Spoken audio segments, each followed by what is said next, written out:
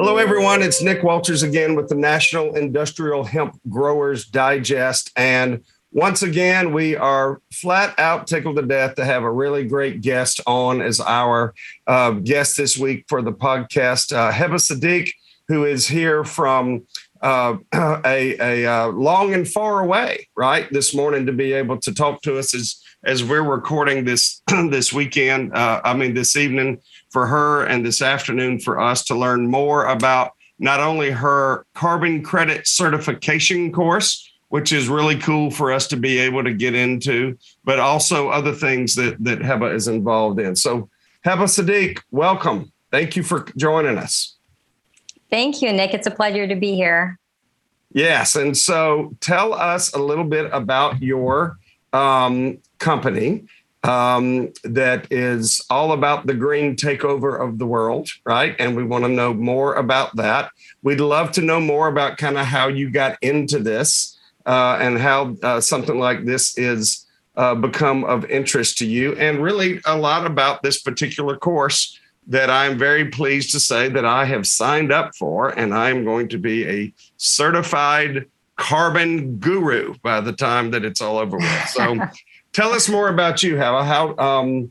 Tell us kind of background and where you are and those type of things. Sure. So I'm currently in Saudi Arabia, as you mentioned. I'm based out of Los Angeles, California, but temporarily in Saudi Arabia.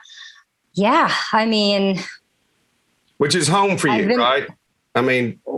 No, well, I've been in DC, in Washington, DC for the past 20 years. So let me start there. That's a good place to start. I'm Saudi American, born in Minneapolis, raised in Saudi Arabia, and Washington, DC has been my home for 20 years. Recently made the move to Los Angeles. I'm back and forth at the moment between Saudi and LA.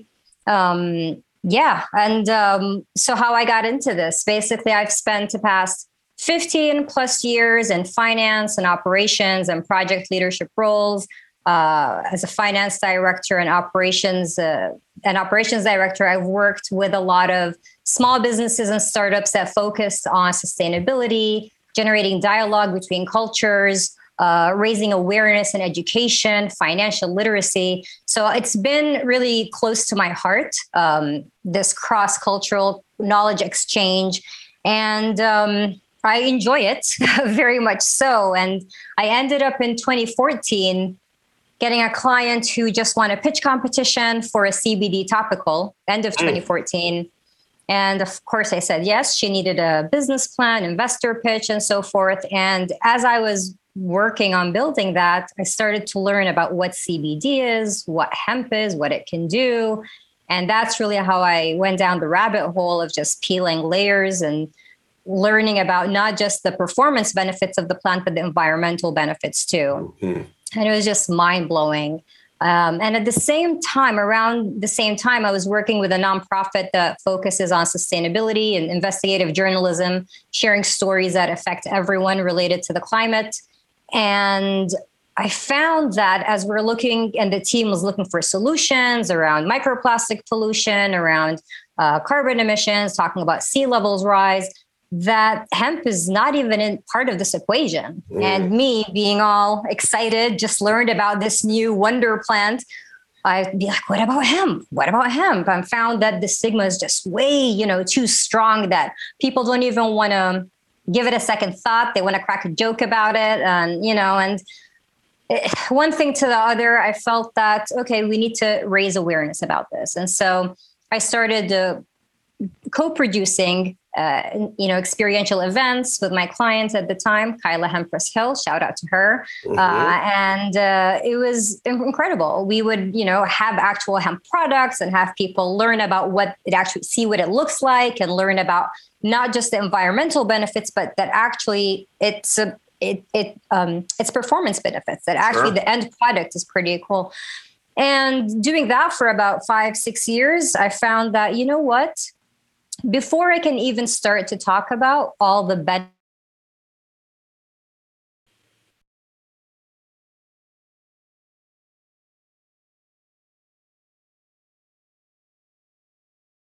I decided that, green takeover really needs to focus on not just what hemp is, but bridging both those worlds, showing how climate action and hemp actually work hand in hand, and how actually industrial hemp can accelerate a lot of the efforts that we're working on. And so Green Takeover was born. We're an education to action social enterprise. We focus on simplifying the multi-layered world of climate action, decipher the lingo, and showcase industrial solutions that we already have, and then show why and how hemp can actually accelerate it and why they're a perfect partner. And as part of this educational component for Green Takeover, I was looking to increase my own knowledge. And so I found a carbon literacy certification course that I attended myself, was mind blown by the information that I learned, where I thought I already knew a lot, and decided that this is something so instrumental. It's that foundational 101 information that everyone needs to know. And so I decided to bring it to Green Takeover, and was surprised to know that it was actually the first US designed course. There was nobody else offering this in the US at the time. And so that's how we got here. And so far, since launching early last year, it's been really great. It's been received really well, and feel like from my participants and everyone who's joined, it helps create a bunch of aha moments, right? And I think that's really important. I like to say that understanding the question properly is half the solution. And so really, this is what the course does. It's not telling you information that you can Google. It's not telling you, I don't want you to memorize any of this information. What it really does is help break down what the various elements are that are impacting the climate crisis, so to say. And it helps people better understand where and how we can step in to make some of those changes. Right. And so if I understand too, it's not just where we can make those changes kind of corporately and through your community, but also individually, right? In your own households. To do your part and do your piece is part of the good things that are going to be covered in the course. Absolutely. Yes. So we talk about the changes that people can make in their personal life, whether it's your home and something as big as, insulating it properly, or something as simple as, okay, well, where is the heat in the room? Let me think about how I'm cooking, and small to those tiny details. Right. As well as looking at, okay, well, I'm an architect. How can I take this and apply it to my profession? Right. And I think that that's really important, because with the way the world is changing right now, and ESG, sustainability, United Nations Sustainable Development Goals, and so forth, there's becoming more and more interest in these areas. And I think that, as anyone else who's been in this field, it takes some time to really comprehend. And so I feel like having this level of information now is critical, because at that point, once a project does hit your desk, or you are, have a client request for something, or you do want to make a change in the business, you already have those basics to know how and where you can think about it. Yeah, because it seems to me, even for people who may not, let's say, totally have bought in, okay, to the whole concern about carbon, right? Because some people, quite frankly, listen to hear so much chatter and noise and almost, racket, right? About that sometimes it's hard for them to be able to step back and say, okay, how do I know that this is just not? And then on the other side, you've got people screaming just as loud about how the other side is, crazy, and it doesn't do anything to help. And so just to have an idea and understanding, look, even if you haven't bought off on all the science, let's just assume for a second somebody doesn't, do that. The reality of it is it's here to stay. Okay. Have you heard anybody saying, hey, let's start smoking? Right. Nobody's saying that, right? Because it's just, look, nobody's doing that. Okay. It's not happening. It's gone. All right. It's the other way. And so you really need to have at least some working knowledge and understanding about what it is, maybe even what it isn't, so that you can at least understand, now, how do I apply that? And it could be from a business perspective. How are you changing things just to meet the marketplace? Because the marketplace is demanding more and more, right? That these things that they want to know that you're watching your carbon footprint. And if you aren't paying attention to that, you may find yourself behind the eight ball. Is that a fair statement? Or that's 100% accurate. And I think a good way I like to think about it is like the tech boom, early 2000s. You know, it's here to stay. You can either get on board today and make the investment. You'll probably have longevity and be able to pivot as needed as technology changes because it is new. And this is the same way. The sooner you're able to understand and think about how you want to strategically align your green actions and your climate action with your business model, with your strategic corporate goals, or even on a personal level, as you mentioned, in your daily life, it really makes a difference for you to start that process today versus you're like, okay, I don't care about it. Okay, I don't care. And then 5 years down the line, now it's government mandated, or now you have, investor mandated, and you're trying to struggle and figure it out last minute. So I think it's about educating yourself. You really just understand. And to your point, one thing I do mention in the course a lot, is helping, stay away from some of that political, so to say, perspectives. It's more about, okay, this is what's happening, like you said, scientifically, to not even on climate change, but here's what's happening to our soil. Here's what's how it's affecting our food. Here's how it's affecting our trees and birds and biodiversity. And here are examples of what we're seeing today that are showing you that this change is here to stay. And so if we all do our tiny part, this isn't about creating some sort of kumbaya, butterflies and rainbows future. And, there's always something you have to give up. There's always something that's throughout history, since 8000 BC when we started agriculture, right? There's no perfect utopia. It's always going to be something that we're giving up. But what this is showing is, hey, understand that there are some things that we can change that can help make our lives a little bit more healthier and preserve a little bit more of those basic requirements and resources that we need. Right. I think even the biggest doubter, or even the person or the group that might be maybe the most unlikely to, want to pay attention, I think any of them can understand we cannot continue to do things the way we've done it. Okay. I happen to be one that believes that there's not any way that we're totally getting off of fossil fuels. Okay. It's never going to totally go away. Okay. Now, I know I'm speaking to somebody who happens to be in Saudi Arabia right now, but I'm just saying it's not, that may be a utopia idea. So it's not so much about the idea about, no, you have to totally get rid of all of it. The question is, how do we do things differently? How do we add other resources to the table so we're not totally relying on just strictly fossil fuels? We've got to be able to have a way to balance that and realize that we can't continue to do everything the way that we've always done it. That train's left the station. So let's think about other ways we can do it.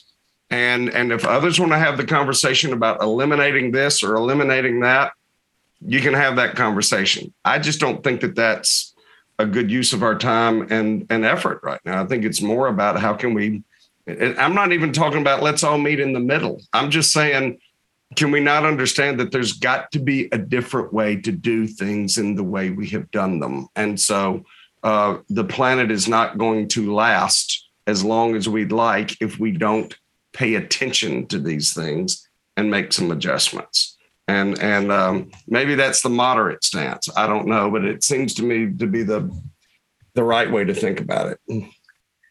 True. And, it's not even about the planet. It's about our drinking water, our fresh air, our fruit. Those are the things that aren't going to be around. And that's important to think about because we need it. So it's not even about wanting to save some tree in some forest. It's about the needs that I actually need and my family rely on, in our community relies on. These are the things that are at jeopardy here.